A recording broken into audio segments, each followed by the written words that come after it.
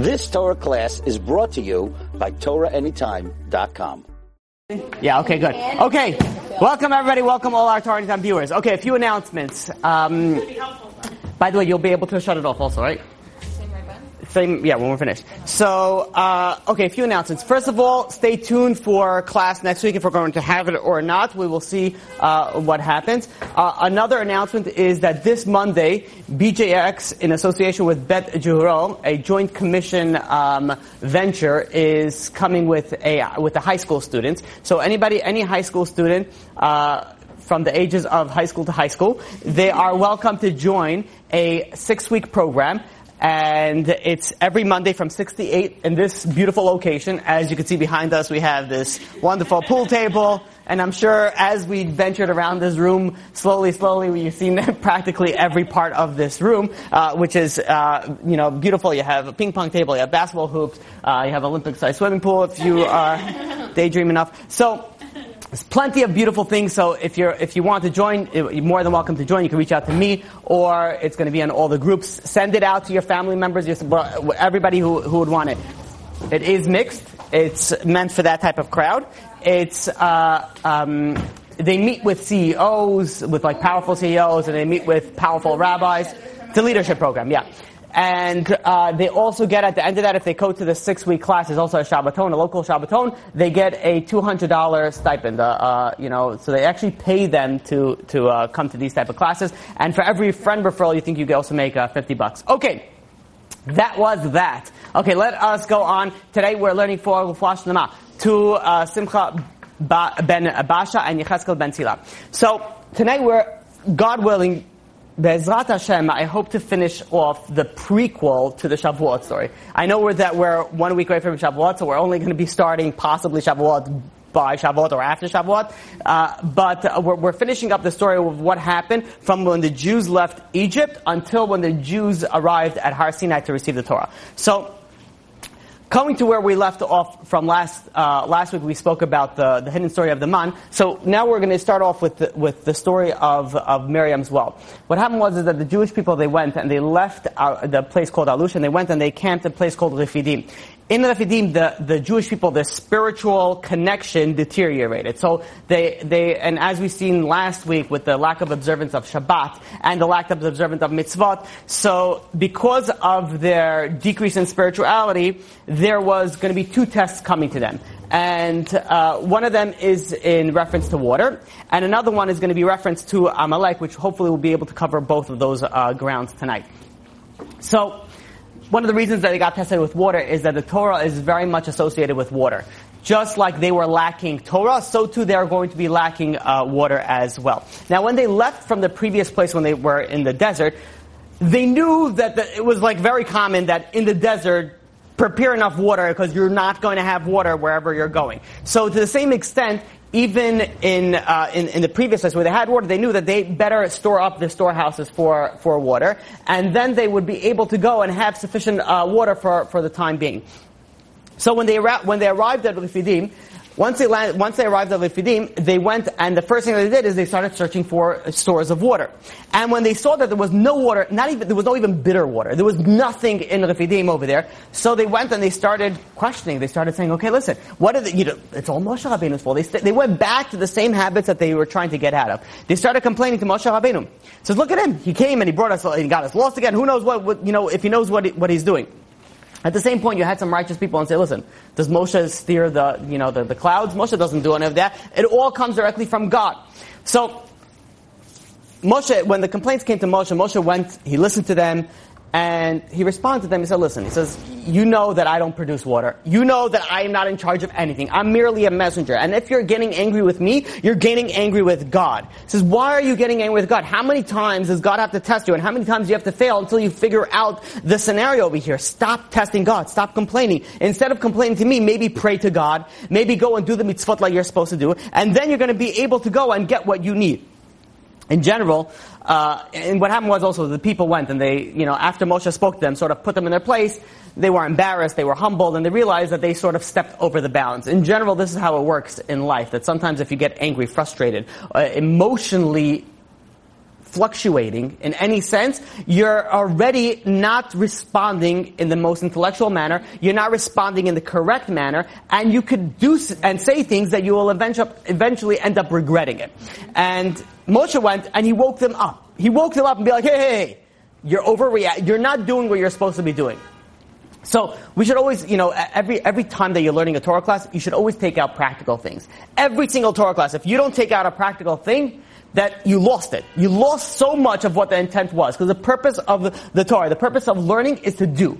Not theoretical, not intellectual. It's all about doing it. It's all about taking the Torah and putting it into your own lives.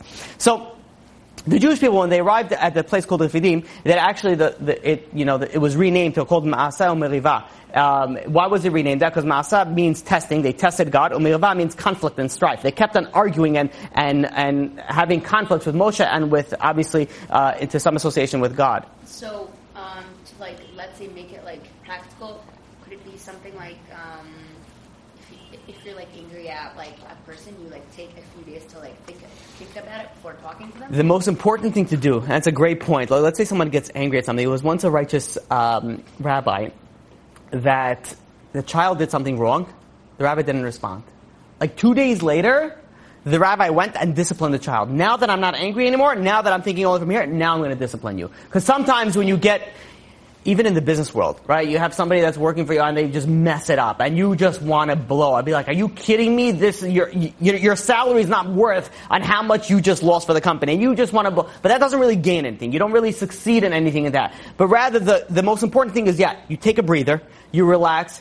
In life, this is a standard procedure that you should follow. Always do things intellectually, not emotionally. Because once you do things emotionally, it messes things up. Emotionally ruins your clouds your judgment. This goes for dating, this goes for business, this goes for family, this goes for every single thing that you do. You need to do intellectually. That's why Jews are supposed to be known as melech. Melech means moach, lev, kaved. Moach, first you're supposed to go with the brain, then you go with the heart, and then kaved is the desires, everything else that goes on. That is the method that you should do every single decision in your life. Intellectually, emotionally, and then everything else that falls into play. And if you're not intellectually fully capacitated, so either if you're under the influence of either drug or alcohol or emotions, which also are just as much as under the influence as any other drug, you should refrain from doing anything rash because you will end up regretting it. Okay, so now in the Jewish people over here, instead of passing this test, they failed miserably, and they started personally attacking Moshe Rabbeinu. And Moshe Rabbeinu was imagine how many times can you scream at a person and the person's going to keep on coming back? You know how many times they scream at Moshe, they complained at Moshe, and Moshe just kept on coming back. Very calm, all intellectually. He was like, yes, I understand, there's no water, yeah. And then he gave them the rebuke, the way that as a leader, as Moshe Rabbeinu was able to. He never for a second thought about forsaking them. He'd be like, what do I need this? I'm retirable age. Let me go to Florida and live with the seniors and enjoy life. Do I need all this headache? No, nothing, no offense. So, they say, in Florida, when someone's driving, they have this right signal just left on. It's just, from when they left the driveway, the right signal just stays on until where they reach the destination. That's right. They should say also, what is it? The flag of Florida should just be 2 hands and a hat, on a steering wheel, right? Because you don't see anybody actually driving it. You see, with a little woman comes out with a hat and she has piles of books, sitting on top to try to reach a gas pedal. But Moshe Rabbeinu, instead of going and giving up, and then he was very calm and collected, and not only did he not give up, he actually prayed for them. They were complaining at him, and he was like, okay, let me pray for you. They were arguing against him, and he was like, okay, yeah, let me pray for you. You know what a high level that is? Imagine the next time someone screams at you in public and embarrasses you. And you'll be like, you know what, don't say this out loud, because obviously that's insulting. Oh, let me pray for you, because you're obviously mentally ill. Don't do that. But you should say, hey, listen, in your own mind, this person is obviously not well. If they're screaming, if you're driving in Brooklyn, so everybody is mentally unwell. So you should just be praying for everybody. Right? Tfilat Adel should also be said in Brooklyn when you're driving, across the street to find a different spot for alternate side. You have, less, issues, I feel if you all prayed for, the other person. Mm-hmm. Yeah. So, God tells Moshe Rabbeinu speaks to God and says, listen, he says, I even heard the Jewish people, they went and at one point they wanted to go and they were talking about that I'm a false prophet and they want to stone me. And Hashem tells Moshe Rabbeinu, he says, hey, listen. He says, first of all, don't slander the Jewish people. He says, you really think that they could hurt you if I don't decree it? He says, you know what, here's a test. Take a bunch of the elders, people that would not be able to defend you, like old, frail people. Let them walk out in the street and let them walk behind you and go amongst the Jewish people. See if they're going to really, if their intent is really to hurt you. So, they go and they walk out into the street. Moshe Rabbeinu with the elders behind him, and he sees he really has nothing to fear. Not only that, the Jewish people actually respected him, and they gave him the highest form of honor. And Hashem tells Moshe Rabbeinu, says, now I want you to go to Cholev. Anybody know where Cholev is? Har Sinai. It's one of the names of Har Sinai. Hashem goes and tells Moshe, I want you to go to the mountain of Cholev, and over there you're going to be able to get water. And how are you going to get water? There's going to be water that's going to come out of a stone. And I want you, this is going to be a very miraculous event, God tells Moshe Rabbeinu, I want the elders you take the elders, with you.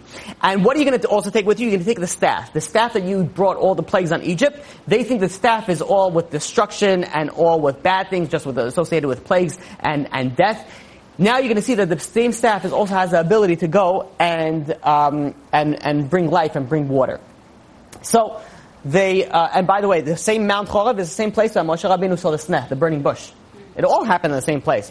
People have to just know how to plug in the whole story together. A lot of things happened on Har Sinai. It was just known as different names, and when we get to Har Sinai, we'll speak about it.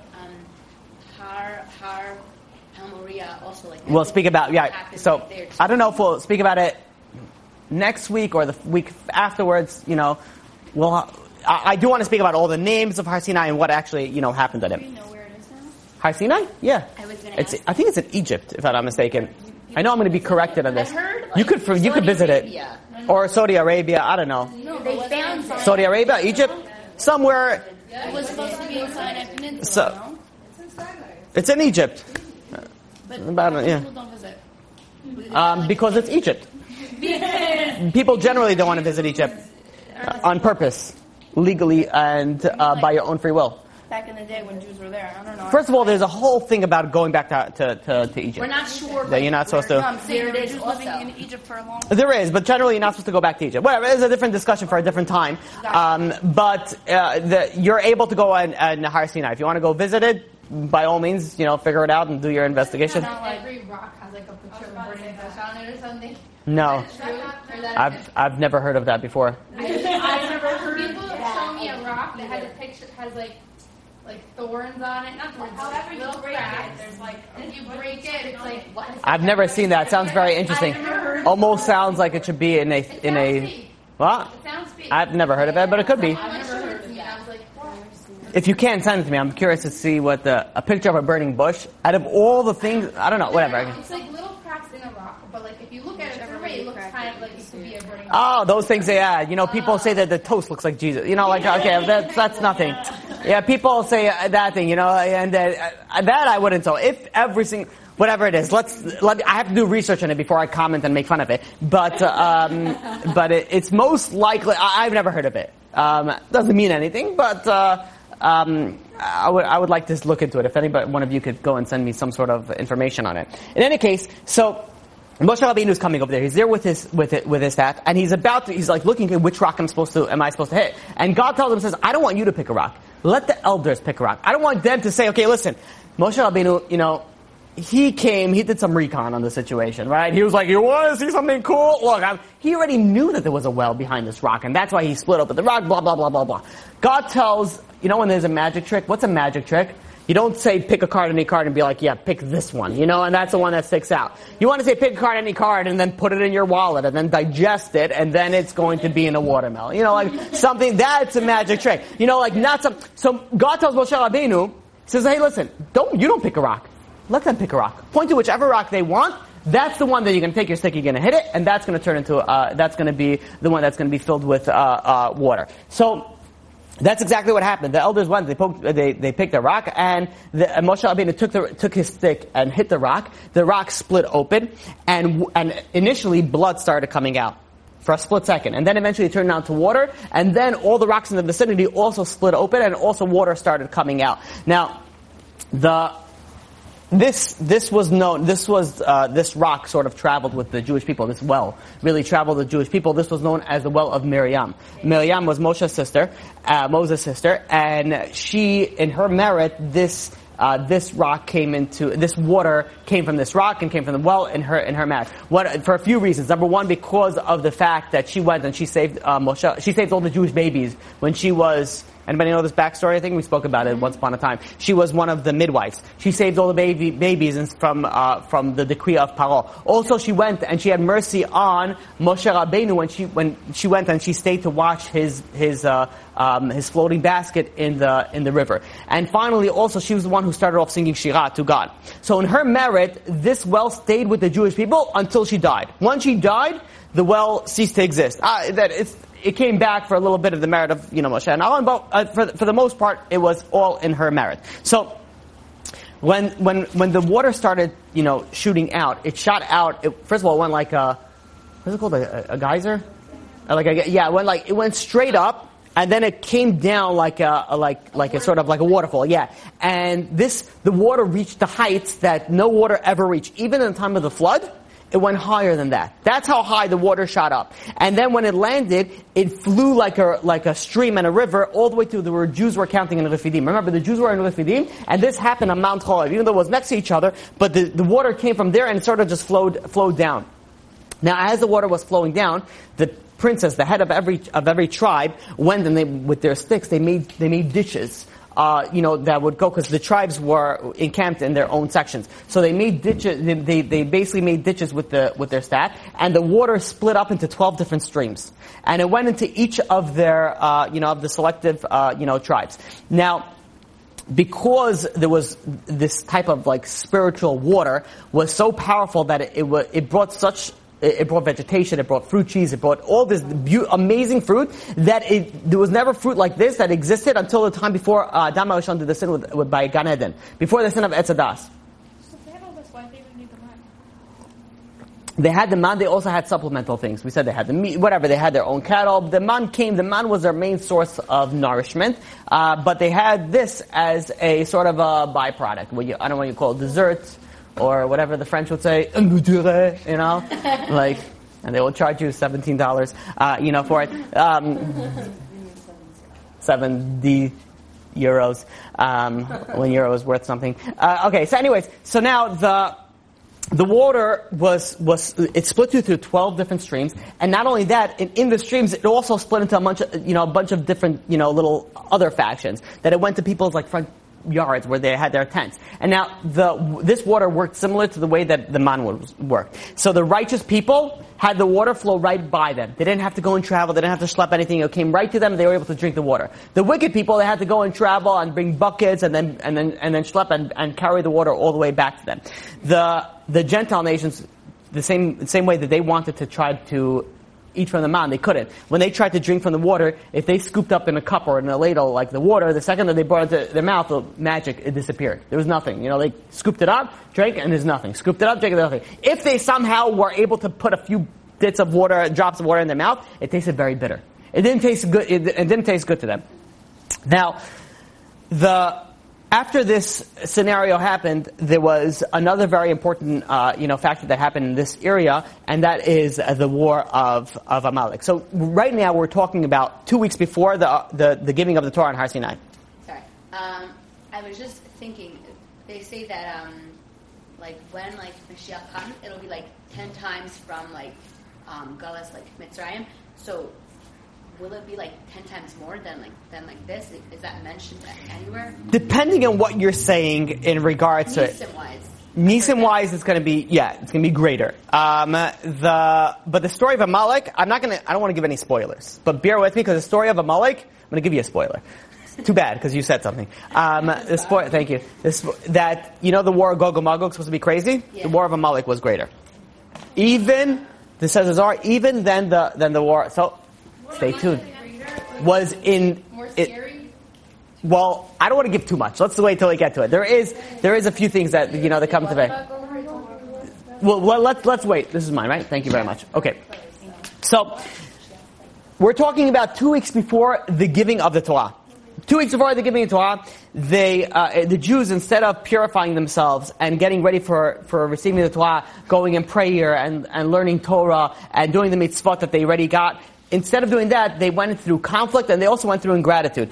Similar to the Midrashim brings down a story that there was once a father who had a child on his shoulders. And the child was walking, past by and they saw a beautiful fruit tree. And the child said, "Oh, I'm so hungry, can I have some fruit?" So the father goes, picks him up some fruit, gives it to the child goes and eats it. They're traveling a little bit more and they see this, water stream, clear water, delicious water, Poland Spring from the Maine, wherever Poland Spring comes from, not from Poland, right? And they go and they say, "Oh, I'm so thirsty, can I get this non-Poland from Poland Spring water?" And they go and they scoop out, the father scoops out a cup of water, gives it to the child drinks it, and it's delicious. After a while they're traveling, and the father's doing all these things for the son, and, the child comes and sees a man walking towards him. And the child goes and says, "Hey, listen, dear stranger, have you seen my father anywhere? I haven't seen him." And the father's like, "Are you serious? You're on my shoulders. I gave you the fruit. I gave you the water. I gave you everything that you asked for, and you didn't even realize that I am with you?" The same thing was with the Jewish people at this point in time. At this point in time, they said, "Oh, is Hashem among us? Is Hashem really indeed with us?" Be like, Hashem says, "Really? Like, I am like the father who is you're the child on my shoulders, and I'm giving you everything that you have and you need, and you're still questioning if I'm there?" So, in essence, the Mefarshim do say that they did believe God existed in all aspects of it, but what about with God traveling in the desert? Was He really with us as He was with us everywhere else? So, God says, "Okay, listen, you don't believe that I exist? I'm going to send you a little reminder." And that's never something that you want to happen. God sent them a little inspiration.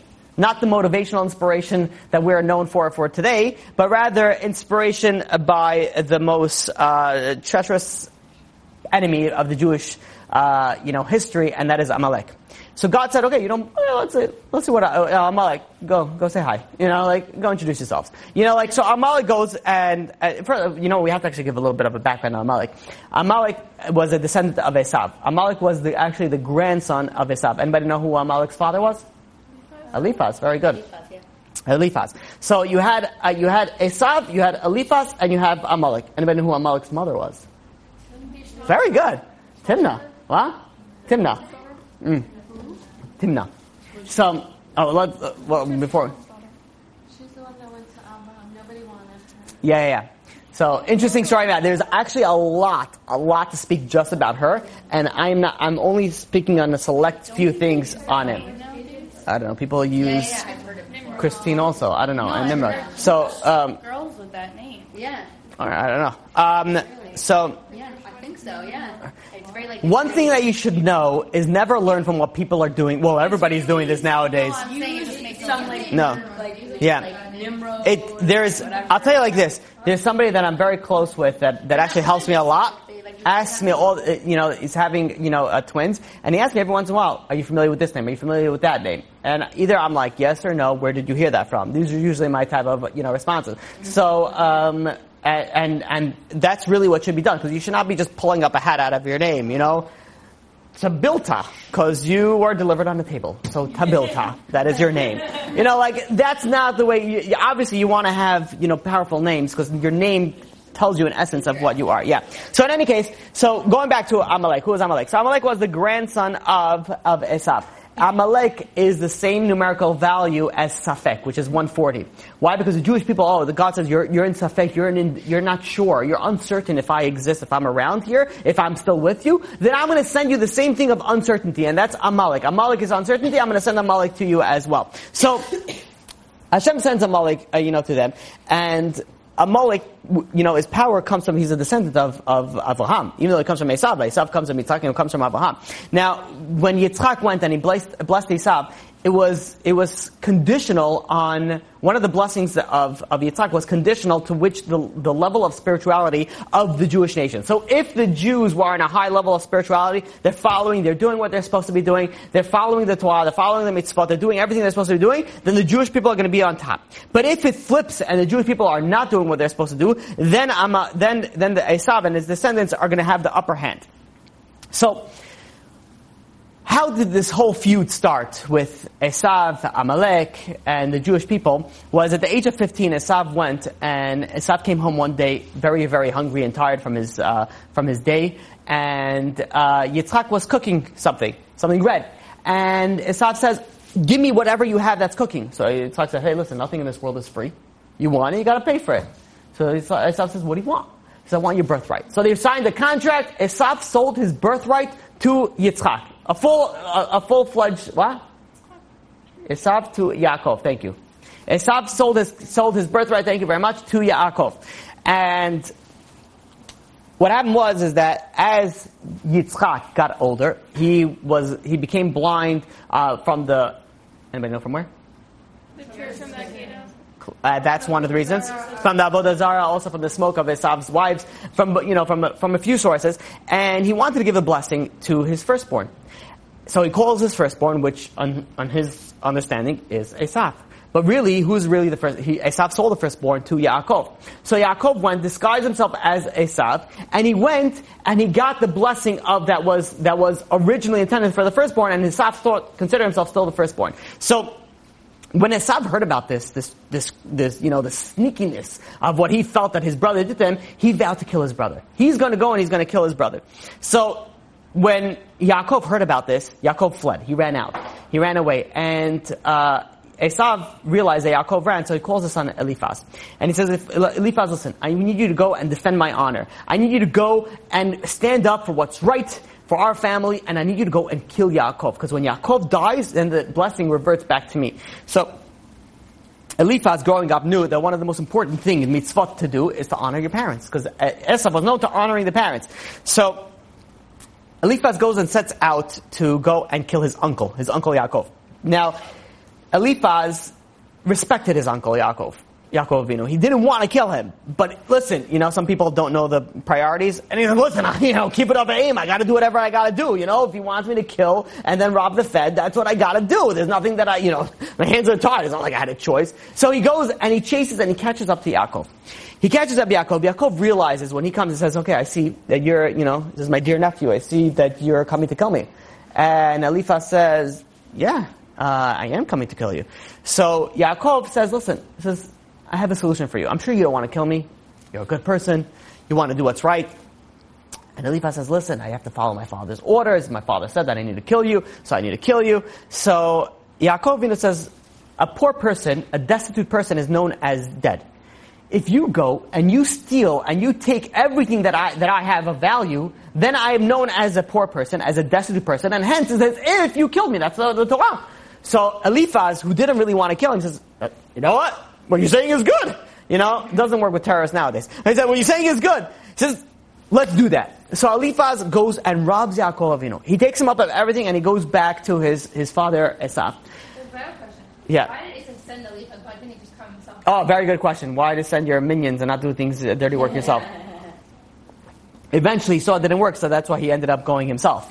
Esav is coming with 400 men. Why couldn't he just go himself and kill him? Why originally didn't he do it and he sent him? I don't know the specifics of it, but I'm sure Esav had, and I don't think he was closing on a real estate deal. It's like, listen, I can't leave right now. I have a closing in a few days.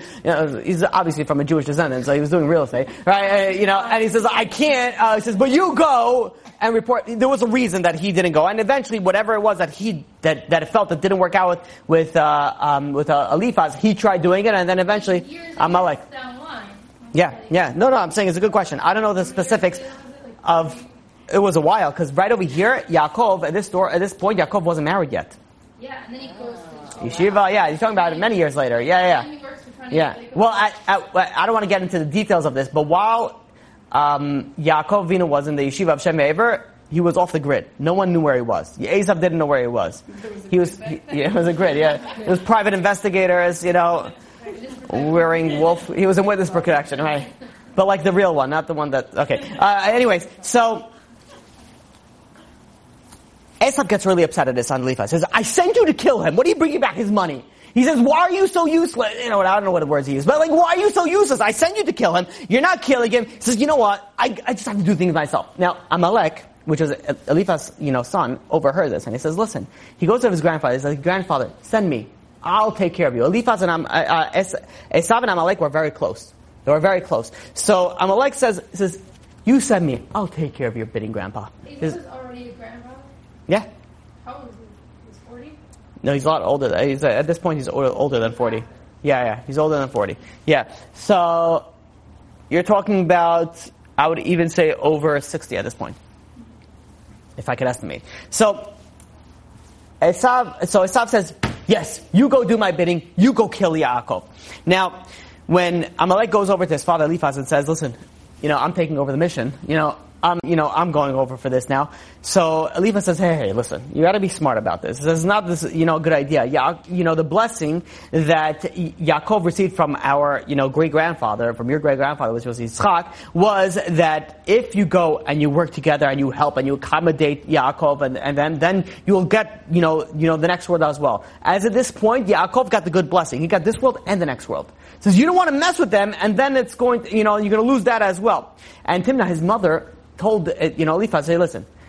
He says, you got to think even smarter. He says, what happens, your great-great-grandfather, Avraham Avinu, he was told that his grandchildren are going to be slaves in Egypt for 400 years. If you kill Yaakov, who doesn't have any children right now, then which grandchildren do you think are going to be enslaved for 400 years? It's left to you and your brothers and your siblings. He says, are you willing to kill him and then go and risk being enslaved for 400 years? So that took some sense into Amalek, and he says, okay, listen. He says, we'll wait. And we'll wait for the opportune time, then we'll strike, we'll attack, and we'll destroy and annihilate. So they waited and waited and waited for a very, very long time. And from one Amalek king to another Amalek king, until finally, the Jewish people left Egypt. They were no longer under Egypt rule. Now they're traveling in the desert, all by themselves. Now they're at their weakest point. Now the Amalek king says, listen, this is the time to fulfill my destiny. I'm going to be the one to destroy the Jewish nation. I'm going to be the one who get the blessing back that it was brought down in tradition from their Misolah, if we could call them that, from their ancestor Amalek. So, they thought if they killed Yaakov, they were going to get the blessing back? They wanted to kill Yaakov regardless. Everything else was a bonus. They wouldn't actually get the blessing if they killed him. How does that make sense? Have you ever tried to talk sense to a psychopath? I have, yes. I have, yeah. And I wish it wouldn't be as frequent as I do. To the point that sometimes I send people to speak to other rabbis, and the rabbis call me back, and they're like, you better block your number from this person because this person is certifiably crazy, psychotic. I get this time and time again. Baruch Hashem, the people that that reach out to me. How did they find you? I don't know.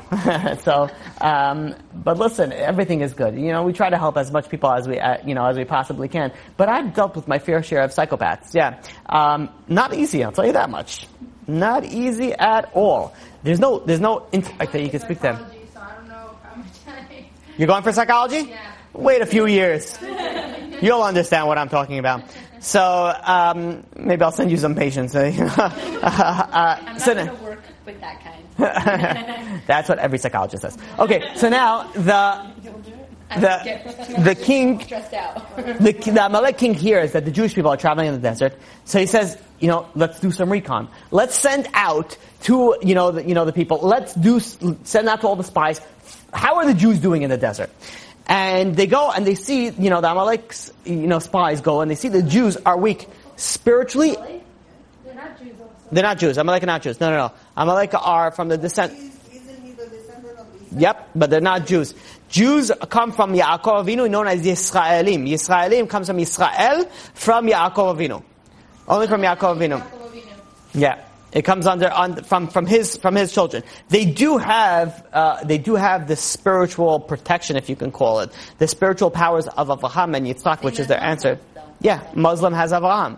Edom, Esav has Yitzchak and Avraham. So they have a lot of the same, we share the same ancestors. Put it this way, if you go far back enough, we're all cousins, to some extent. We all come from Adam HaRishon. Unless you believe you come from monkeys, and then, you probably are right. You probably do come from monkeys. So, but everybody else most likely comes from normal human stock. In any case, so Amalek goes and does its recon and realize that the Jews are weak. They're weak physically, they're weak spiritually. This is our time to attack. Now, the Amalek was undermining, the Jewish people believed in one God. They actually introduced this into the world. This is the monotheism that they introduced. So the Amalekim, they actually undermined that fact of one God. They also felt that they're the rightful heir to Eretz Canaan, which is Eretz Yisrael. They really deserve that because they're really they claim that they're really the firstborn and they really should be getting those blessings. So in any case, they go and they're beginning to plan their attack, the attack on the Jewish nation. Now, they wanted to seek advice from Bilam. Bilam was a known enemy of the Jewish people, but he had a lot of history with the Jewish people. So they go and they call Bilam. Bilam comes in and says, listen, gentlemen, calls a parlor meeting, the board meeting, and he goes and he says, it's a good thing that you called me because I know a lot about them. He says, you have to do your recon. He says, if they are associated with Torah, if they're learning Torah, then I'll tell you right now, there's nothing that you can do against them. There is no power that you would have over them if they have the Torah. However, if they are weak in the study of the Torah, then because you're also a descendant of Abraham, you will have something to work on your behalf. So the Amalek king goes and says, hey, listen. He says, we already did this recon already. We know that they're weak in the Torah. They're not listening to the Torah. They desecrate the Shabbat. They did things that they were not supposed to do. So if that's so, says the Bilam, it says that your time is ripe right now. Now is where you gotta go. And this is what you have to do. It says you gotta go to the neighboring nations. Gather the neighboring nations and try to collect as many people as you can. And who are you gonna collect? Number one, you want to get the sorcerers, the wizards. The people that practice magic.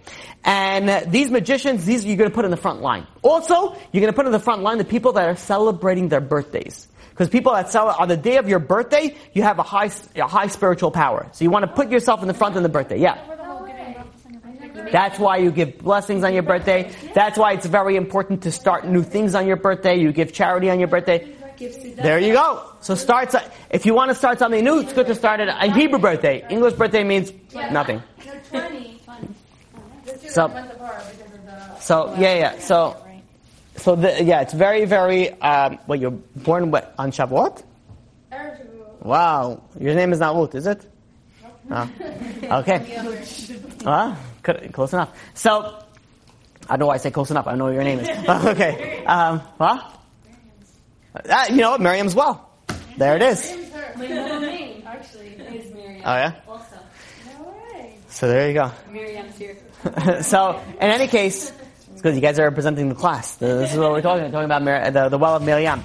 In any case, going back to Amalek. Anybody here named Amalek? No? Okay, good. So, okay. So now, Amalek, they went and they put the sorcerers and the magicians in the front line. Then they put the people with the birthdays on the front line. They also went and they had the stargazers, where they were very into stargazing, and it is a legitimate, knowledge, the astrologers, right? To go and figure out who is going to live the rest of the year. The people that are going to live the rest of the year, put them on the front lines as well. So they went and they put these people on the front lines, and who did they attack first? They attacked the least, says Bilam, attack the least faithful Jews. Attack the vulnerable Jews. The Jews that are vulnerable physically, emotionally, intellectually, and of course, spiritually as well. So, Amalek goes and calls a conference of all the neighboring nations, and they go and they say, listen, we're going to go attack the Jews. And, the neighboring nations say, hey, the Jews, we know about the Jews. We heard of what happened in Egypt. We want nothing with that. So Amalek says, listen, he says, we'll cut you a deal. You come with us. You attack them with us. If we succeed, you share in the spoils with us. If you see that we're failing, you could kiss. You could run out. You could run away. And then, we're going to be the one that's going to suffer the defeat. So it's like a win-win situation for them. So out of all the nations, 5 nations joined Amalek. 5 nations joined Amalek to go and attack the Jewish nations. They came up with roughly about 1 million soldiers. 1 million soldiers came to attack the Jewish people. On the 29th of Iyar, Amalek began its assault on the Jewish people. Now, traditionally back then, the way it worked is that if you start a war, you would send a declaration of war. It was common procedure, common things that people would do for normal decency. We're going to start a war, blah, blah, blah. You do the common things. They did none of that. They didn't do the declaration of the war. They did a surprise, unprovoked front assault on the Jewish people for absolutely no reason.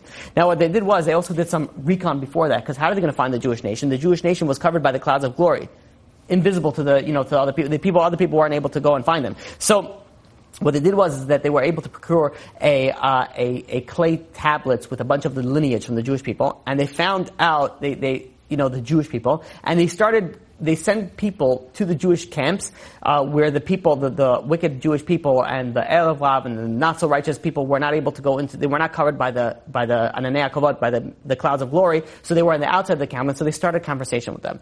Said, "Listen, we have a business opportunity. I could flip you pennies on the dollar. This thing," and gave them crazy business opportunities. So the Jews were, the Jews of weak faith and that were outside of the camp. They were like, "Great opportunity. Let's talk." And they met at different points. And these are the people that instead of studying the Torah, the righteous people, they were not interested in business side. They said, "Listen, we have the clouds of glory. We have God feeding us man from heaven. We have everything going for us. We have the well of Miriam. We don't need anything right now. We're going to study the Torah." They're the ones that stayed inside. But the Jews of little faith, they went out and they started, handling and trying to negotiate with, business deals. Now, these people that were camped outside, these are the people that Amalek attacked. Amalek also attacked the tribe of Dan. The tribe of Dan was also very much outside of the clouds of glory because they had, they brought with them the idol of Mika, which was an idol that unfortunately Mika comes from the tribe of Dan, and because of that they were outside the cloud of glory, and they also, a lot of the tribe of Dan went and let's hold it afterwards because it's getting a little bit late. Let's hold the question. But they also went and they had a lot of casualties in this war. Now, when the Amalek they got the Jewish people that were outside the encampments, that were outside the encampment, and they went and they started decimating them. And when they had a taste of blood, they went through a blood frenzy, crazy they were going and they were killing people. Not only they were killing people, they were mutilating the bodies. They were castrating them. They were destroying the Jewish bodies. Now, the general reason why people go to war is either if you want to go and you want to attack their land, you want to capture the land. The Jews over here, they had no land. They were in the desert. Why was Amalek really attacking them? Or you could say maybe that, the people are attacking the Jewish people, because maybe the Jewish people threatened their nations and that's why they're attacking. The Jewish people never threatened anybody. They were in the desert minding their own business. They had nothing to do with Amalek. They never threatened Amalek, but yet Amalek comes unthreatened, no reason for attack, and attacks them. Also, some people go and they want to show off their military power. North Korea, I don't know, but I'm saying that some people, for no reason whatsoever, they want to go and they want to show off their military power. If you want to show off your military power, right, the way that it works, right? You go into, if anybody has ever been to prison, I hope not. If you want to get dominance over there, you find you're raising your hand, I hope not. Like one time in camp, I was put in the dungeon. When you want to go, you don't pick on the weakest link. You pick on the toughest guy, with muscles in places that you didn't realize muscle existed, and you bring that person down, then everyone knows not to mess with you. But if you're gonna go and fight on the weakest guy, they'll be like, "Okay, you're a loser." So what are the Amalekim, what are they showing? They're showing their military power. They're fighting a defenseless nation who doesn't have a homeland, who never provoked them. What are they actually gaining from it? Furthermore, you have even some people that it's a a war for their God, the Crusades, right? A Christian war. You have them Islam, Islamic war, a war based on their faith, and that's why they kill many people. Amalek didn't have a God. They were a godless people. So what was their reason for fighting against the Jewish people? It was unprovoked, no reason whatsoever, and yet they went and they pure hatred. That's all. That's all that it was to go and fight against the Jewish people. So Amalek went, they listened to Bilam's advice, and they seemed invincible. They were attacking, blood was flowing, it was not looking good. The Jewish people realized that this is the moment of truth, that there was casualties were climbing, and they realized they were not worthy of being saved. They realized that they had a situation on their hands. They realized that they had to do two things. They have to, number one, fight. They had to physically fight. And also, number two is that they had to pray. They had to fight. They realized that this war is on the physical and on the spiritual. And by the way, everything in your life is on that. Physical and spiritual. Marriage, physical and spiritual. Business, physical and spiritual. Children, physical and spiritual. Everything in your life, if you think you're just going to attack it on the physical level, you only it's like taking a tree and just cutting the top. You're not getting the roots out. If you really want to fix something as a problem, you have to go both on the physical and the spiritual. So they realized we have to fix ourselves and we have to fight physically and spiritually. So Moshe Rabbeinu goes to his disciple Yoshua, and he tells him this, and he says, "Listen, there's a war going on up here. from a spiritual and and you should have left it. Sometimes I like putting the music in the background. Sounds more, okay. So Moshe Rabbeinu goes and says, listen, he says, let's split this up. I'm going to take the spiritual war, you take the physical war. But we need specific type of soldiers. We need soldiers who are faithful, who are righteous, who fear God, but also who are strong and mighty warriors that will be able to go and attack Amalek. They also have to have an understanding of witchcraft and sorcery to be able to go and combat these types of, tactics. So, Moshe Rabbeinu goes and he says, I'm going to find these people for you. And what we're also going to do is we're going to find people that were born in Adar Sheni, the second month of Adar, because no mazel. There's no mazel. Very good. The Adar Sheni is not associated with any zodiac sign. So they don't have any mazal, and the witchcraft and wizards are not able to put spells on those type of people because they have a different level on it. Yeah. So Moshe Rabbeinu goes and says, I'm going to choose the men. And we're gonna fast tomorrow. That's a righteous people, right? We're not basing off our muscles and our expertise. We're gonna fast because we know that it's a spiritual thing. We're gonna go and we're gonna fight tomorrow. We're gonna fast tomorrow. And Moshe Rabbeinu says, you know why? Also, we're gonna wait till tomorrow because right now, who's fighting? The Amalekim that have the birthdays today. But tomorrow, there's not gonna be their birthday anymore. So we're gonna have the upper hand as well. Amalekim picked the ones that were on their birthday. Mm-hmm. Not the Jews picked the ones that were on it. No, the Jews picked the one that had that were born in Adar Sheni. Okay. The Amalekim chose people that were born on their birthday to be in the heaven. Yes. The what? It was a Hebrew birthday. They kept the Hebrew calendar. You're talking about the Amalekim. They have their own thing, but there is some knowledge, to that. I don't want to say that. I don't want to go into it, but even you have some Kabbalists that they deal with English birthdays as well. To some extent. Well, I don't want to get into it. I don't want to get into too much detail on it, but yeah, they do both of them. Whatever reason, let's not speak it, online. So now so what happened is that Moshe chooses these people, and Moshe goes to Har Horeb. He goes back to the mountain of Horeb, back to Har Sinai, to go and do the spiritual battle. At this point in time, Yehoshua was 57 years old. Yehoshua comes from the tribe of Ephraim. Ephraim comes from Yosef. And Yosef, his descendants were not subject to slave labor. So, and this is, by the way, I don't know if you guys are familiar with the story, but 30 years prior to the Jews leaving Egypt, the tribe of Ephraim went and they tried to leave Egypt prematurely. They tried to leave Egypt earlier. And it wasn't successful. And they all, they all died. Who was the leader? So there's some commentator says, who the leader was? Was Nun. Yehoshua ben Nun's father. Yehoshua ben Nun's father was the general in charge of this, of this group that left. So, Yehoshua goes and let's wait for questions until afterwards because it's getting a little bit late. Yehoshua goes and he's going to fight the physical, and Moshe Rabbeinu is going to go and he's going to fight the spiritual. One of the reasons also that you have Yosef's descendants as fighting Amalek is that Yosef was not involved per se, or would not get punished in the sale of Yosef. Because he did not, sell himself. His brother sold him. So he was not involved in that, and because of that, he did not share in that guilt, and he had that power. Also, Yehoshua was born in Iyal. Iyal, the son of Iyal, is an ox, which is the same symbol as Yosef, which symbolizes connection stronger, with Yosef. And another reason is Yehoshua was going to be eventually the one to take over Moshe Rabbeinu. Moshe Rabbeinu wanted Yehoshua to get some military experience. He's going to have to fight some military wars. So because of that, he wanted him to be experienced in warfare, so he told Yeshua, "You're going to be the one who's going to taking the war at the ground. I'm going to be taking the war in the spiritual point." Now, as they say, there's no atheist in a foxhole. While the Jewish people are being attacked, there was no more rebellious Jews. There was no more people being like, "Oh, Moshe Rabbeinu, it's all your." There were no. Everybody's like, "Okay, all right, we get the point right now. It's time to do tshuva, time to do repentance, time to follow whatever God wants." And they all started going and with humility, going back to what they need to do to their roots and fasting and doing tshuva. The next day, Moshe Rabbeinu goes accompanied by Aaron and his nephew Hu. Hu was the son of Kalev and Miriam. Miriam married Kalev, had the son Hu. So Moshe, Aaron, and Hu went up to that mountain of Har Sinai, which was overseeing the battlefield. And Moshe went over there to go and pray. Moshe Rabbeinu took his staff and he used it like he raised both his hands. A very popular people that draw things. Moshe Rabbeinu was raising his hand. In one hand he had the staff, in the other hand he had his hand, and he was praying to God in this manner. One of the reasons, with the hands is Yaakov Avinu used the hands to get the blessing, because it says,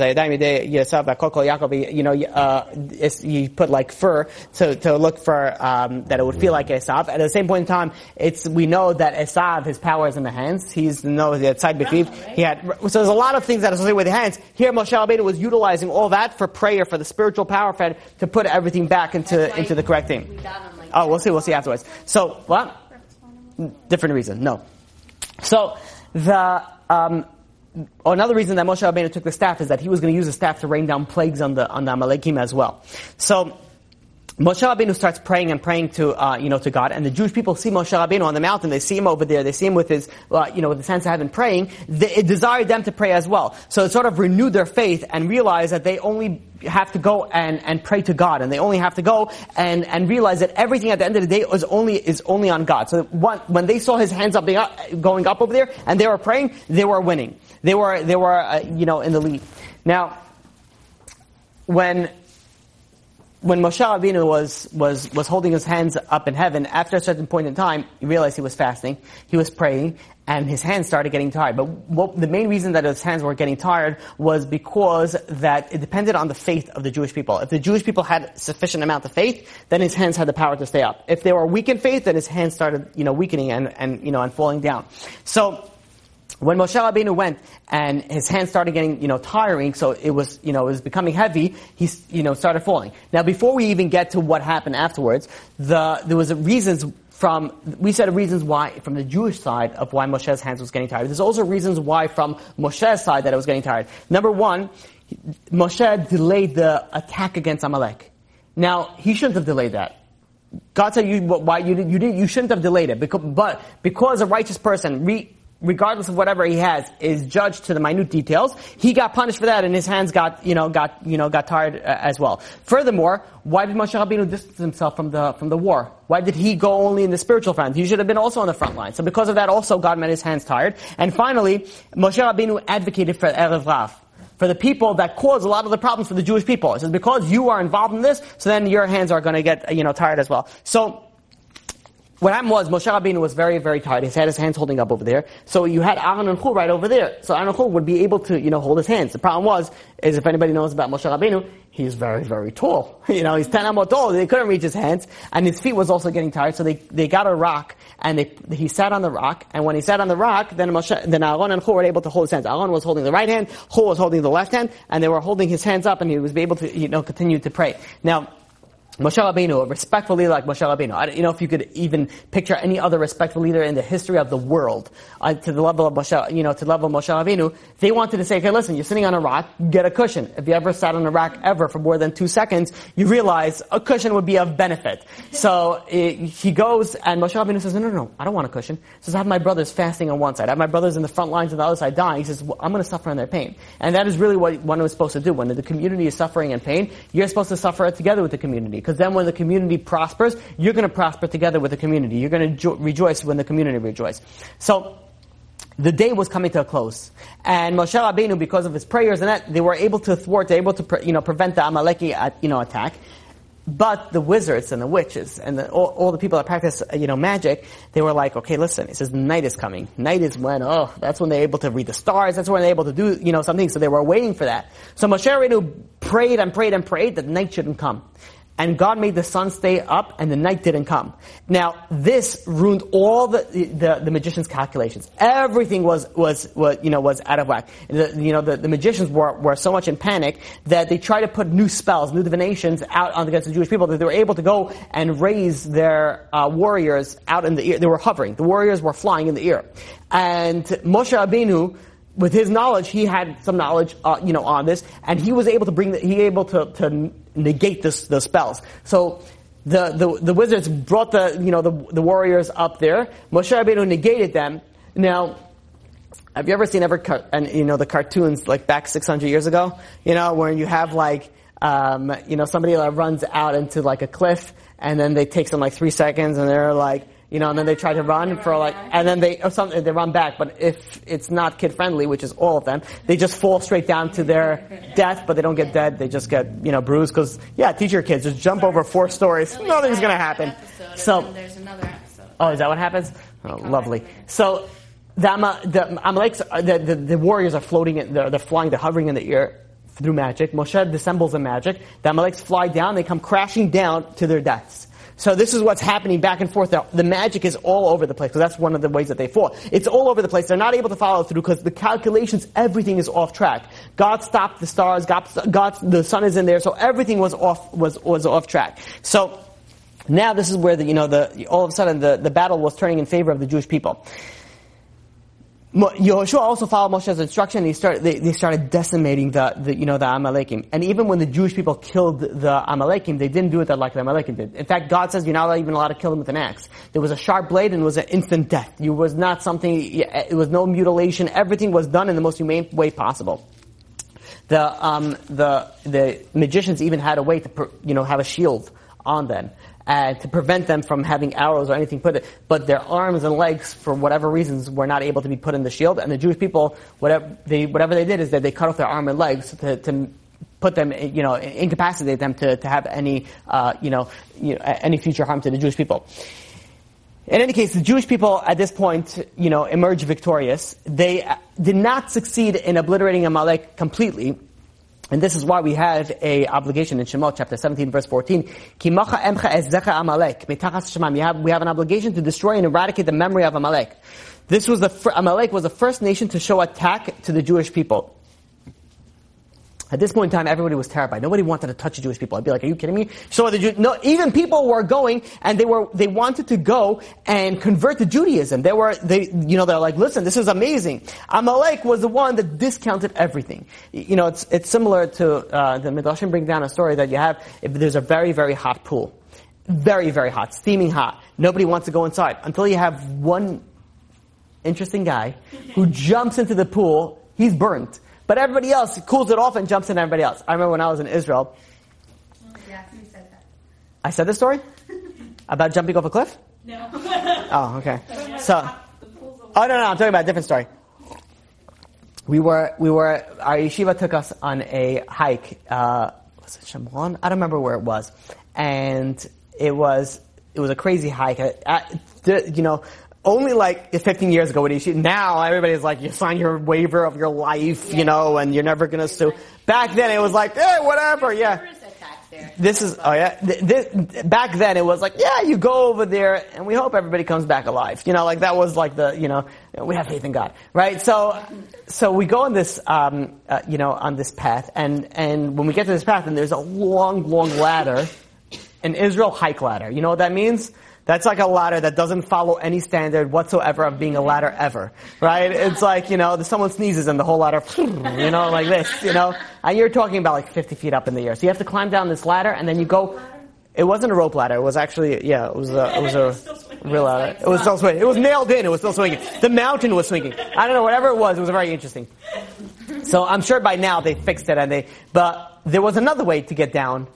It was a pool of water at the bottom. There was another way to get down, is that if you climb around, there was a nice little cliff edge, and then you can jump and pray and hope that there's enough water. So now, I was one of the first over there, so I climbed down like everybody else, until there was one guy who says, you know what? I could probably jump off this, because there's water down there. So it was, and I gotta tell you, I was down there already, but that jump was the highest jump I've ever done in my life. I actually you went back up? Went back up. I went back up again, because I'm a man, and you men have to, say that you're a man. I was down already. I was on the other side, and there's one guy who went and jumped off. I gotta say it was over 60 feet. It was over 60 feet. I've never, and people, there's one guy, everyone, Baruch Hashem, was okay. I don't know the rabbis were like cheering them on, like, yeah, you got it, how do you know there's no rocks on the bottom of it? I don't know, whatever it was. One guy jumps off the cliff and lands on the pool. What happens to a bunch of macho guys that see this? I'm gonna do that too. I'm gonna do a flip, I'm gonna do this, I'm gonna do a belly, whatever it is, right? So a bunch of guys go up, and one by one, everyone, now, I gotta tell you this, as macho as any guy is, when you get up there, right? You're looking down, you're screaming, mommy. You'll be like, I don't know. But then you're looking back, and all your friends are doing the gorilla pound, and you're like, yeah, I got this, This is not tears. The sun is just in my eyes, there's allergies in the summer, yeah. So, I remember being in that, all because of one guy. All because of one guy went and he jumped. And I remember going up over there, and I was like, no, yeah, I'm not going to do that. Yeah, no, I'm not going to do that. Yeah, you go ahead in front of me. And then the guy behind me jumped ahead and be like, yeah, I'm going to do that now. I can't, come on. You have a cred. You have a street cred that you have to keep up. So, Women don't do this. no, because women are smart. And men are not smart. That's generally the way that it goes. So, women overthink things. which is, to some points, is smart. So, To some points, I got to tell you this. I still remember the jump.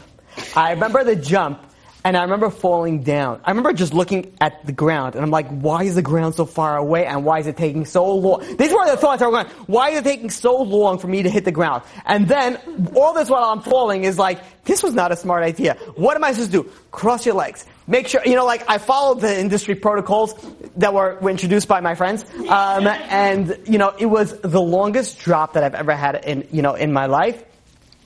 I gotta say, it was exhilarating. It was entertaining. I wouldn't recommend it on anybody, but yeah, Baruch Hashem, everybody was okay. And there were guys that jumped, did splits in the air, turned around 4 times, and then landed, landed. I mean, everybody sounded like this for a little bit, but everybody was okay. So, but why did all this happen? Because one guy went and jumped in. Because if nobody would jump in, everybody would be like, somebody would point out, be like, you know what? You could probably jump off that. Be like, are you kidding me? You're gonna die. Like 12 times before you hit the ground. Like, I remember when we were in camp, we used to go to this water park, Beer Mount, I don't know what it was. There was a water park, we had a cliff. And the cliff was 20 feet up. That was a joke compared to this. That was like taking a step. Compared to what we had to jump off in Israel. Huh? Mountain Creek, is that one Mountain Creek that has a cliff? I don't know. I was at 20, and everyone was like, whoa, let's wait, we're gonna jump off. I'm like, until you go to Israel, right, and jump off somewhere you're not supposed to jump off, you don't know what you're talking. It's not a rush. And I'm not talking about those people that go and jump with rubber bands attached to their feet, or whatever, okay. May God have mercy on them as well, but, bungee jumping, yeah. So, the point is that people do things because the first person that does it cools it off for everybody else. Amalek was the first person that cooled it off for everybody else. Everyone's like, not such a big deal. You have this also in classes. Sometimes, you give a powerful class, or you go and you're listening to a powerful class. A class that says, you know what? I'm going to change my life. I'm going to change my life. I'm not going to be like back then. The Jews didn't listen. I'm going to follow God. I'm going to follow Torah. I'm going to follow mitzvot. I'm going to do everything that I need to do. But you know what? Then there's one guy or one girl that as everybody leaves makes one joke. Makes one comment, and that just ruins the entire thing.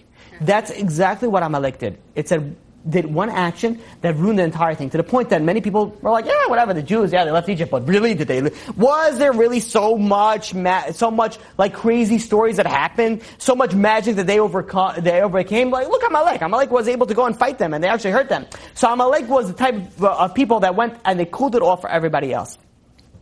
The Amalek, even though they went and they killed a lot of the Jews, they were also attacking God. They were attacking, the Kisei HaKavod. And that's why we have an obligation to go and remember Amalek. We have a Zachol. The same, by the way, Zachol is the same word that we use to remember Shabbat. The Jewish people didn't keep Shabbat. Zachol, now you have to Zachol Amalek. Realize, why did God say you have to remember Amalek? 2 reasons. Number one is that you realize that why did Amalek have the ability to go and fight against you? Because you did not Zachol Shabbat. You did not follow the Shabbat. You did not do the laws that you needed to do. You did not follow the Torah. You did not follow the mitzvot. You did not follow the things that you're supposed to do. So guess what? You're going to be attacked. After the last week that they didn't keep Shabbat and Amalek came? Yeah. That's one of the reasons. They didn't follow the Torah. They didn't keep Shabbat. Yeah. So, another reason is, and by the way, also God did not allow them to destroy and annihilate Amalek completely at this point in time. Why? Because the Jewish people needed a reminder to put them in shape. Be like, hey, listen, says God, I'm going to keep Amalek around. Just remember, they could always attack you again. It's sort of like keep you in reminder that, there's a speed camera going on over here. You speed, you're going to get a ticket. Amalek is over there standing that in case it's needed. And this is where, the Zohar brings out, Rav Shimon Bar Yochai, which you mentioned earlier, that this was not a minor battle at all. This, from the time of creation until the era of Mashiach, there was no battle that could be compared to it, says Rav Shimon Bar Yochai. Even greater than the war of Gog and Magog. Why? Why was this so much greater? Because the spiritual forces that were called into play in this war. There was so much spiritual forces that were called into play. What happened was eventually with Amalek, and we're finishing in a few minutes, that Amalek was called to be destroyed several centuries later by the time that the Jewish people had the first king, King Shaul. So when King Shaul went and he was supposed to go and destroy Amalek, by the way, why was King Shaul? King Shaul comes from where? Comes from Binyamin.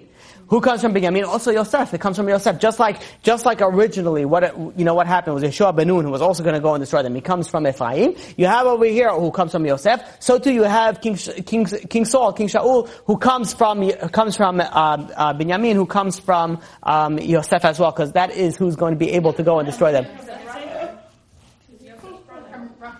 Rachel. What did I say? He comes from Yosef. No. He comes from Rachel. Comes from Yosef. Yeah, Yosef and Binyamin were Rachel's children. Both of them come from that, and also both of them were not involved in the sale of Yosef. Right. Thank you for correcting me. So I'm already 3 steps ahead. I'm trying to think about how am I going to wrap this up. So the time that Amalek is going to be destroyed is going to be the time of Mashiach. And in the time of Mashiach, the way that we're going to destroy Amalek is not by destroying Amalek. The way that we destroy Amalek is by destroying the archangel. It's all based on spirituality. It's all based on stopping to sin and doing tshuva. And once we do that, we're going to be able to erase, the Amalek. Now, to finish it off, there's a mashal that the Mefarshim bring down, that there was once a king that was very angry at his wife. Maybe or maybe not, he was Sephardi. I don't know. So he decides, you know what? I'm going to take a walk. Take it for what you know it is. So nowadays, the truth is, the new age doesn't matter so much. The old age, it meant something. In the old age, this people understood this joke. Nowadays, it's the men that get abused. So in any case, power to the American woman, right? So, both sides do. Yeah, well, that's true as well. So the king was angered by his wife, and he decides, you know what? I'm going to take a walk. I am going to cool off, and he takes a walk. Where does he walk to? He walks to the jewelry store. He walks to the jewelry store and he buys the most expensive rings and jewelry that this store has. And he goes over back to his wife and he presents her with all this jewelry. Now the minister says, wow, look at this. He says, imagine, this is how the king treats his wife, the queen, when he's angry at her. Imagine how he treats her when he's happy with her. Now look at the Jewish people. Look at the miracles that God created and did for the Jewish people. When the Jewish people are not following God, when the Jewish people are not doing that, imagine how much miracles and how much power we will have when we follow God, when we follow the Torah, we follow the mitzvot. Imagine what we'll have. So B'ezrat Hashem, may when time come when the Mashiach will come, that will be actually to finalize eradicating the memory of Amalek. We won't have to deal with Amalek, and we'll be able to fully indulge in the Torah the way that it's intended to be, the way that we're supposed to be, and we'll be no longer subjugated to any nations, not Amalek and not anybody else. Questions? Questions? Okay. Questions while we're loading. Question. It's not about the share right now. It's fine. Wait. Okay, let's wait. Dun, dun, dun, dun, dun, dun, dun. Oh. Hashem gets mad that Amalek attacked and that he said kavod, but Hashem sent Amalek himself. Oh, very good question. Why does Amalek? This is in general a question. So why is Amalek getting punished? Hashem sent them. Because they're happy to do it. Free will. Right? There you go. Free will. The way that it works is that even let's say someone goes and steals money from somebody else. God can say, why did you steal from somebody else? But the person can say, listen, God, you orchestrated, you said that this person money should get stolen from it. I couldn't do it if you wouldn't have given the okay. So why would I get punished? So, He doesn't choose to be a vessel, but this Hashem said, I will send Amalek. Amalek choose to be a vessel. Hashem, if somebody's going to be losing whatever it is, whether it's a nation or that, God will find the messenger. In a way that a man wants to go, he will be led. So regardless of who was the reason or who was the source for it, yes, it was okayed by God, but God only said it because you wanted to do it. So because they wanted to do it, and it's something that they were looking and trying to do for many, many years. So because of that, they're obviously they're involved in the punishment as well. But before you get to that, you remember it? I'm walking this way. So many different nations attacked the how come only Amalek is the one that we have to kill every single last? Because Amalek was the one that cooled everybody off. Right after the Jewish people are on the high, right after God presented himself and gave the Exodus, gave the splitting of, there was so many things, everything happened, the Jewish people were on the high, God was introducing himself, and Amalek went and attacked not only, the Jewish people, they attacked also God. Amalek has a special place because of that. Not especially good place. So wait, if Shaul would have killed all of Amalek, would Mashiach have come then? Put it this way, who comes, Haman comes from Amalek. Right. So if Shaul Amalek would have killed, who knows what would have happened, I'm saying, but there would have been a lot of different outcomes. Because Amalek is supposed to be part of the war of Gog and Magog. Well, the war of Gog and Magog is really Ishmael and Esav that's going to be involved, in it. Nowadays, we don't know who Amalek is. We don't know who Amalek is. I mean, people say, give proofs that it's Germany, whatever. It's a different class for a different time. But we don't know who Amalek is at this point in time. They're all mixed together. Right. Any other questions? You had a question? Still. Happened, Amalek is, we're to know who Amalek is then? When Mashiach comes, Amalek is going to be officially destroyed. Because after Mashiach comes Olam Haba, world to come, and that's, Amalek has no entrance in the world to come. And you're saying before that it's going to be a spiritual war? Amalek was a very spiritual war. Amalek was spiritual. And physical. But the end, and then Gog and Magog, was that going to be physical or spiritual? It's going to be both. And it really, there's a lot of factors that depends on the war of Gog and Magog. So it depends on how the reason that Mashiach comes. Is it going to come from because people are all good or people are all bad? So it depends. It's going to be very different outcomes depending. It depends on us. Free will. One more person. Put it in. You're going back to Florida, so no? Yeah, I have to get them all in. We're discussing about this topic of Amalek, and someone would say how do you show that Esav is evil? Basically, some people would say oh, he was really good, he wanted to serve his father, and Yaakov just went and stole the blessing away from him. How is that fair? How do you explain that whole scenario, saying no, really Esav is wrong? So how do you? So right. So the question is, how do you go? Right. Right. How do you show that Esav? How do you show how evil Esav is? Right. Why is Esav what he's doing wrong? This is really what your question is. So first of all, it's just looking at the facts. He stole the birthright. Right, it was not by any sort of scheme. It wasn't, some sort of hey, sign on this dotted line. Hey, by the way, I just bought it. No. He sold it. He knew what he was selling it. Afterwards, he was well, I don't like it. I want to renege on my deal. So when he sold the birthright, that's it. The deal was closed. It was a desperate situation. For him, whatever it was. Was he in a desperate situation? He was hungry. I mean, have you ever been hungry that you want to sell your soul? Hangry. To put a condition like this. Why Jacob didn't give him the food out of the goodness of his heart? Why does he have to buy it from him? Why? Because Esav. I heard Esav was why. So the question is a good question. Why did Yaakov need to buy it? Esav, let him just do a good deed, Yaakov. Esav is hungry. Let him do a good deed. Because Yaakov realized the value of it, and Yaakov realized that Esav didn't care about the value of it.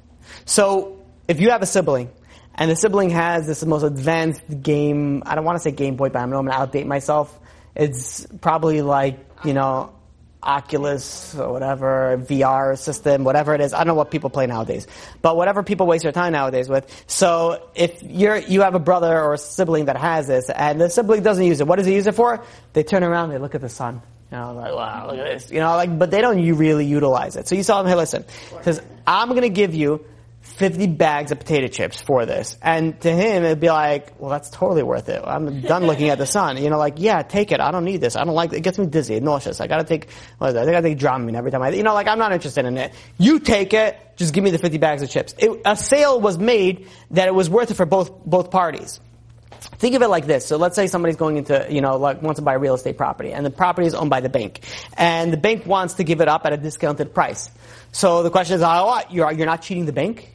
The bank could really get more money for it, but the bank just wants to get rid of it. They don't want it in the portfolio anymore. The person beforehand either reneged on that wasn't able to pay the mortgage, whatever it is, it's causing the bank enough headaches that they're willing to get it at a discount price.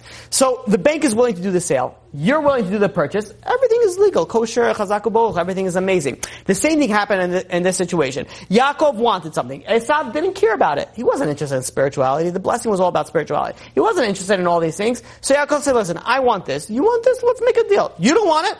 No need. Who knows, by the way, if Esav says no deal, if Yaakov wouldn't have given it to him anyways. We don't know that. Esav says, oh, listen, you want that? What do I need this stuff for? Yeah, I'll sign it out, you take it. So Esav went and he gave over the Bechorah. He gave over the thing because he didn't care about it. When did all of a sudden did he care about it? All of a sudden, many years later, when he realized the extent of what it entails, is now I changed my mind. Like, listen, a sale is a sale. A bank can come over to you and say, hey, listen, you purchased the property 10 years ago, and now it's double in value. We changed our mind. We gave you too much of a good deal. You can't say that. It's not going to hold up in court. A sale is a sale. It's done. It's valid, and everything else is void after it. How did Esav know the value of it? It was like the rest of the future of the... Esav knew what Yaakov knew. I'm saying they were brought up in the same house. It was... Well, they were twins, yeah. They were not like, they Esav didn't realize non-identical twins. This is the whole future of what we're gonna get, the blessing of Abraham or whatever. Why didn't Esav do that? Your question is? Yeah. Why didn't Esav know the value, or why didn't he care about the value? I don't know, it's a good question. Esav also was a murderer, and an adulterer, and a thief. So there's many questions that you could ask about people with that type of personality. You'll probably deal with them. Hopefully not the murderer's part. Hopefully not that type of psychology. Okay, well then. There are all psychologies. Go for positive psychology. That's always good and fun and happy. CBT therapy. Any other questions? Question? Any other questions? No, you're good? No. Yeah, so they were separated. This is actually an excellent question that I was thinking about it also. And I don't know if there's so when the question is like this, that the water separated with the well of Miriam, and the wicked people had to work further to go and get the water, as opposed to the righteous people had to go closer. So now, did the wicked people have to, my question is that... We all live near each other. Yeah, go to your neighbors, it's by his front yard. Why don't you go do that? Why don't you just go right over there? How is it that the wicked people had to travel further to get the man than or the water, for that matter? Or why? They live next to let's say, a righteous person. Let them go next to the righteous person. So what's interesting is that, and I believe the answer is that you had people lived depending on where you lived. For example, the wicked people were outside of the Ne'akavot. The Arab were outside. So it was centered per se by tribes, but also to some sort of extent it was by righteousness. And I guess I don't want to say the front lines, but the man also, yeah. So there must have been some sort of and the crazy thing is that they traveled. So the same schematics came with them to wherever they were. That's the crazy part about it. It traveled with them, and wherever they planted it was unbelievable. It's a miracle within a miracle within a miracle within a miracle. The more that you can't, and by the way, I'm going through the story very fast. And I'm going through it very slow, what you think is very slow. But I'm actually going through it very fast. But there's so much to speak about, so much of these things. But I want to try to get, the overview. We're not going to the depths of it, because then we could stay on the war on Amalek for a few classes just on the, that. So, there's a lot of details in here. I would strongly recommend people to go and study and read it. If you learn history, you go and you don't repeat history. It's very, very important to realize where the Jews fell, where the Jews succeeded, why the Jews fell, why the Jews succeeded, because then you can implement that into your own lives. Succeed and fail, success and failures in your own lives, and what are the sources and the repercussions for that as well. Any other questions? Okay. Hazak Baruch. Do you mind? Thank you. All right. Yeah. You've just experienced another Torah class brought to you by TorahAnytime.com.